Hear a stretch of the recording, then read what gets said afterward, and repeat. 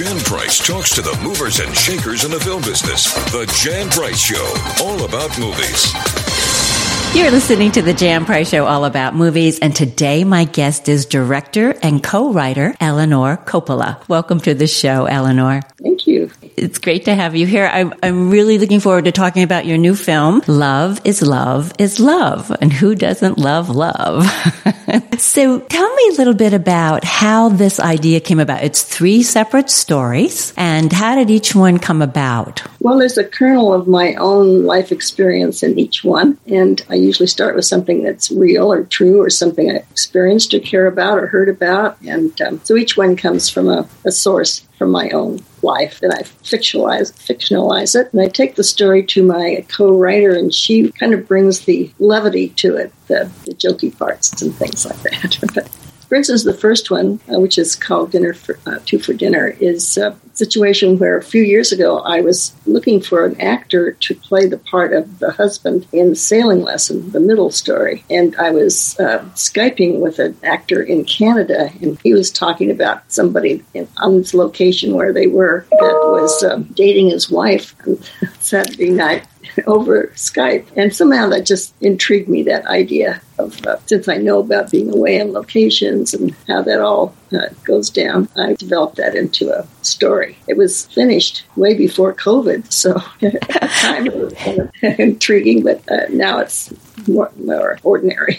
I was going to say exactly that. During COVID, a lot of people were doing exactly that, having Skyping dates. Excuse me. And since so many people are do online dating and they're doing long distance dating, Skype dates have become extremely popular. So now it's ordinary. At the time it was finished, it was different. It was very different. So with that, so how was the casting process for that? Did you cast the actor that you were thinking about for Sailing Lessons? I hoped to, but his schedule and mine didn't work out. So that was just the situation. I made Paris Can Wait in France, and it took 6 years to find the funding for it. And it was kind of, for me, a big deal and complicated and away on location. And I wondered what I could do just right at home, not to wait 6 years to find funding, and do some smaller pieces that maybe would just be shorts and go to shorts festivals and things like that. But as it turned out, I made these 3 pieces, and then it seemed they were the length of a feature film, so I joined them together and released them as one piece of narrative film. Well, I'm glad that you did. They're all unique, and I'm really intrigued by. They were all wonderful, but certainly Late Lunch for me, I'm sure for many people too. It's the longest of the 3. Was just incredibly touching. But I'm intrigued by the fact that, first of all, that you came to directing rather later in your life. You did some documentaries, but you decided to do this later. What was the impetus for you to decide to get into directing? Well, in my early 70s, I had a health scare, and I realized that, I might not live forever. What else would I just like to do? And I'd had this experience at the foundation of Paris Can Wait, this trip with a French gentleman. And I was telling a girlfriend about it, and we were laughing, and she was saying, that's the movie I want to see. And for somehow, just a little light bulb clicked in somewhere in me, and I started to write a script. And at first I said, how could I possibly write a script? I have 2 Academy Award-winning script writers in my family. Yes. That qualifies me. Anyway, I was just at that point, I think the Japanese call it postmenopausal zest. I had not heard that, but I like that. It's just a kind of fearlessness that I think comes over you later in life, at the end of your life. I mean, what was the worst that could happen? It could be a disaster, a failure. It's not going to destroy my career possibilities, or if it's a hit, it's not going to start my career. I mean, I could just be more fearless, I think, than someone at another stage in their life, and kind of going on that. And I just kept, and every time the door closed in my face, because the men, I'm sorry to say, producers who really control the finances, as far as I can tell, or I experienced, they just would read the script and say nothing happens. And that's the same with this movie, Love is Love is Love. It just was sort of brushed off people's desks because nothing happens. And, it's because there are no male heroes, no car crashes, no blood, no machine guns. I mean, nothing, no aliens, no vampires. It's just like nothing happens from the male perspective. Right. But the women who see it, and particularly Late Lunch, respond in a deeper emotional way. Well, I agree with you 100% that it's good that, I mean, to me, much happens in these films, each one of them. There's a lot that goes on, just not in the action genre that we think about, because it's more on that visceral level in these films. And, you know, I think we need to make more movies for adults, and not only for adult men, but for adult women. You know, we're a strong audience. You know, the baby boomer generation is still one of the largest, and we're a strong audience, and we still like going to the movies. And so this film is definitely for that audience, but as well, you know, for younger people too, because they can learn from this film, for each one of these films. Love is Love is Love, each one of these separate films within a film. Well, that's interesting you say that, because, for instance, in Sailing Lesson, the middle one, a friend of mine saw it with her daughter, and she said all the way home from the screening, they were talking, and the daughter kept saying, you know, that couple, she said, they're just like you and Dad. And so there is a little crossover from the younger generation, and also in the Late Lunch. You know, it concerns a younger woman who's lost her mother, and I think there's many people who can relate to someone they've lost that was dear to them, and speaks to that. You know, I agree with you that there isn't enough, there aren't enough movies made for the 50-plus audience, you know. Mm-hmm. It's a demographic that is really kind of ignored by the general stream of movie making. And this film was finished in it was finished in 2019. And, right. Right before the pandemic then. Yes, and so it just hit the wrong time. And the distributor who took it in last February held it till this fall, thinking that people would be going back to the theater. And you're right that demographic wants to go to the theater, but they're not going yet, we've discovered. Right. So we're making a push for the video on demand. Yeah, audience. I think, especially now with new variants coming out, I think more and more people are going, I don't know if I want to go back into a crowded theater. That demographic of our generations. The young kids are fearless, and they're going out to see the Marvel movies and action movies more than ever. But the 50-plus generation is really staying home still, so that's a consideration. Soon we'll be back out there again, but at least you're getting it on VOD. Where, as long as we're talking about that, where can people find Love is Love is Love? Oh, well, right now they can pre-order it on iTunes, and it's going to be all over the place. It's going to be on Amazon, and I don't know, they gave me a list of like 10 channels that would be playing, so it won't be too hard to find. Good, and maybe people should seek it out, because it's there's so much to it. So, I mean, first of all, too, you have an incredible cast. So let's talk about, because each one of these stories has some wonderful actors in their segment. So let's talk about the casting process for each one. Let's talk about Two for Dinner. Okay. Well, it's a mixture of people that you sort of met in your life and and it just happens that, I've met Joanne Wally over the years, and her son played in my granddaughter's first movie, and Chris Messina played in that film. And I met them, and they just seemed really just perfect for what I was trying to do. So they were my first considerations right from the start. I didn't really have to do a casting call. Did you write it for them in mind when you were, because you co-wrote this? Did you write it with them in mind when you were writing it? No, I can't say that I really did, but they just seemed so perfect. So when they came to mind, I just sort of went right for them, and I was very fortunate that our schedules all matched up. Because that's the key now. Everyone has so many different opportunities for films and television that it's very hard to line up different actors. And for the second one, for Sailing Lesson, I have this wonderful casting person. He's just a genius. He's cast all of Francis's films and my daughter's film, everybody in the family, and many other projects.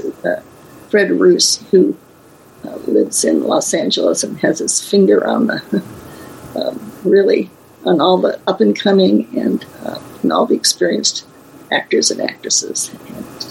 And he read the script and he knew I was looking for a woman of a certain age, and he introduced me to 3 or 4 wonderful women.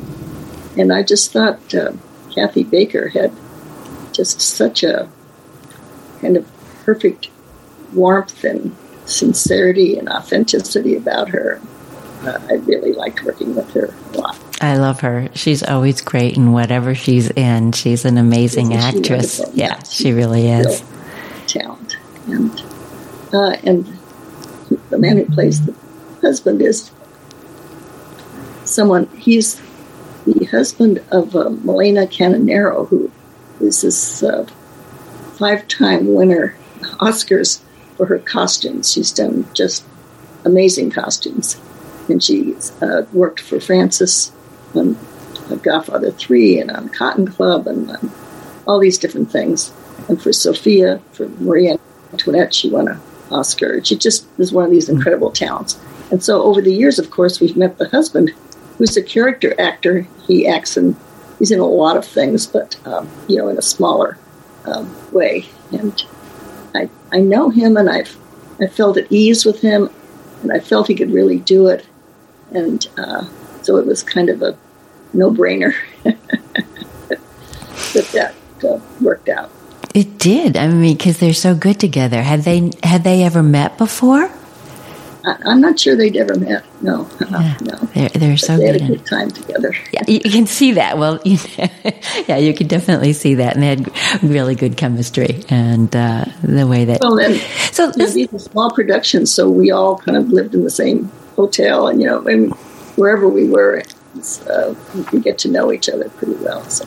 Let's talk about Sailing Lesson. We talked a little bit about the 2 for Dinner synopsis about having, Skype dates, but we didn't talk about Sailing Lesson and what that segment of this film is about. Well, I knew a lot of women who found that when their husbands retired, that they had a really kind of hard time adjusting. The women seemed to make the adjustment much easier. They had interests and things that they went into. I think maybe women are kind of more multi-interest. They interact with the community through their children and in so many ways that men sometimes, and successful ones too, but particularly are focused in one field, in one area. And when they retire, they just kind of aren't sure what to do with themselves because they've been used to going to that office and having that specific job and being in charge of their employees and so on and so forth. So that this was really something that I was observing in friends that the men were having a hard time adjusting. In fact, one man saw this early on. He said, "Oh, that's so hard to watch." and women just keep telling me, "Oh my God, my husband." So it's the perspective. It's these films that I'm making are coming from a very female perspective. And we just don't see enough of that, I think, on the screen to really be familiar and say, well, of course, that's the female perspective. It's just not out there very much. I agree with you, but your daughter has done some things in that arena to bring more of that female voice, and I think it's starting to change slowly. Yes, it is changing, Julie, and I agree with you. In fact, my daughter is kind of my inspiration of you can write something about something that you've experienced in your life, lost in translation. And she had a little a clothing company where she sold in Japan frequently, and she was flying back and forth, and that sensation of being in a hotel room late at night and can't sleep, and all the directions for parties and things like that all come from faxes and you're clicking in your room, and just all the kinds of things she was experiencing, and she put them on screen. And I think that that really gave me courage to try it. And her films would not be made by a man, and I think that's a big contribution to our cultural dialogue. I agree. I just saw. No, when did I see it? I saw it a while back. Her most recent one with Bill Murray. On the Rocks? Yes. Yes, I thought that was very good. I really enjoyed it. Again, it's a different perspective, and it's and we need it. We need to hear more of the female voice in film, I think. So for everyone. I think so. Was that based on anything on the Rocks that you can think of in her life? Well, a lot of the things that Bill Murray said were actually quotes from my husband. Really? Or very, drawn from certain aspects of his commentary, things like that. So I know she's drawing on her life. I don't know the full aspect of the film. Well, she obviously has a very good relationship with Bill Murray, and we always love seeing him in anything, but particularly a film that she's directed. So, they have a good collaboration there for sure. Hopefully we'll see more of them together down the road. Yeah, he is. He's such a character and charming man. Yes, he is. I had dinner with he and a group 1 year at a Super Bowl in Pebble Beach, and that was kind of fun. I won't get into all the details, but he was very lovely, really lovely man. Yeah. He comes to to Pebble every year for the AT&T golf tournament. So, and it's usually around the time of the Super Bowl. So it was a good with the combination. So, yeah. But he's great with the fans. People love him. He's just he's always so gracious and loving. You know it too. You've met a lot of famous people in your lifetime, and some are just real genuine, no matter whether they're on screen or off. And then some other ones, you be a little disappointed once you meet them. They're a little different. But he's not one that disappoints. He's really a gracious man. Well, I think there's a difference in actors who recognize that when they're out in public, they have a public, and they have a responsibility to be accessible and a nice person with their public, because that's what's supporting them. Yep. And there are other actors who they have so many obligations that they have to do in public, and they just get cranky, is my experience. We all have moments, though, don't we? You kind of forgive people every once in a while if they just have one of those moments, because you never know what's really going on in their life. But generally speaking, yes, I totally agree with you. I think it would be very, very hard to be an actor. Well, we had a fundraiser once for food for the Napa Valley underprivileged, and Michael Douglas came, and the way they'd organize it was they had kind of a roped off area where the celebrities were, and he there are people who wanted to get autographs or take a picture with him or something, and the minders were saying, no, you can't come into this area, you can't come in. And Michael Douglas walked out and signed autographs and took photos, and he said to everybody else there, he said, if you're not willing to participate with your audience, don't come. Right. You know. Right. That's the right attitude. Right. It's the right attitude because it's because of your fans that you are famous and that you have the life you do have and that people are still continuing to go see you in movies. So, so I think you have a responsibility. Go ahead. I'm sorry. And so maybe we should talk about late lunch. I was just going to go there. You read my mind. So let's talk about late lunch and let's tell the audience what late lunch is all about. Well, late lunch is based on an actual experience. A dear friend of mine passed away, and her daughter and daughter-in-law created a lunch for her friends, and there were about 30 of us. It was a buffet lunch, and it wasn't like I depicted it, but we all talked about her, and just it was so kind of emotionally nourishing, I guess is the word I could say. It was really touching that we all had a chance to talk to each other and just see each other because we'd oftentimes been together with this friend and so forth. And as we were leaving, the daughter opened a door to the den or something, and there were scarves and jewelry that had belonged to our friend, and she asked us to take something. So I took this great scarf that's a color that is my friend's color. You know how certain people have a color? Well, she had a certain color of royal blue or dark blue, and I have this scarf, and I wore it every day on the set because I just felt like it was one of those things. And then, interestingly enough, I was looking for a location to shoot this movie, and the house that my friend who passed away lived in was empty because the family had decided whether they were going to sell it or fix it up or what to do with it. And so we were able to shoot in the house that my friend had lived in. Wow. So it was so rich with emotion for me. And I condensed, of course, the experience down to this table of these 10 women. And I had the opportunity to sort of express different aspects that I think are important. And Sybil Shepherd speaks about my perspective on abortion, and someone else, Joanne Wally, speaks about her husband leaving her for his boyfriend, and I've had 2 friends that have had that experience. And so, I just drew together threads of my life and interests and experiences that I'd had to bring them all to the table.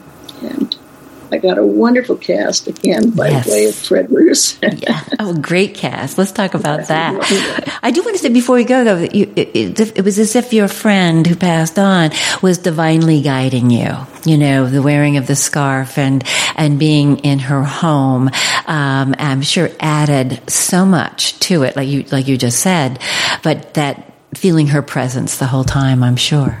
Yeah, I think so. And every morning when we came to work, when the women were ready before the first shot, we stood in a circle and held hands and talked about our intention for the day. And we came together in a way that men don't do on their set. No.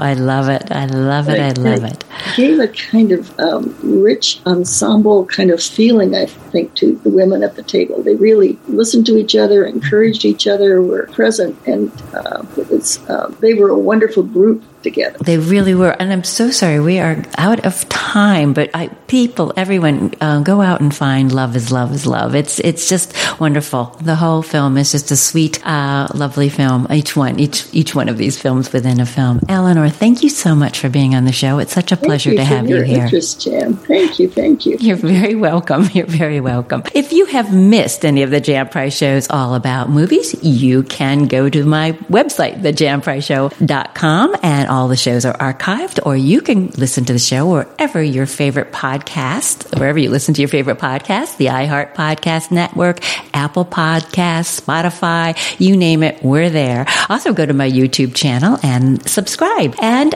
follow us on Twitter and Instagram at The Jan Price Show. Thank you all for listening.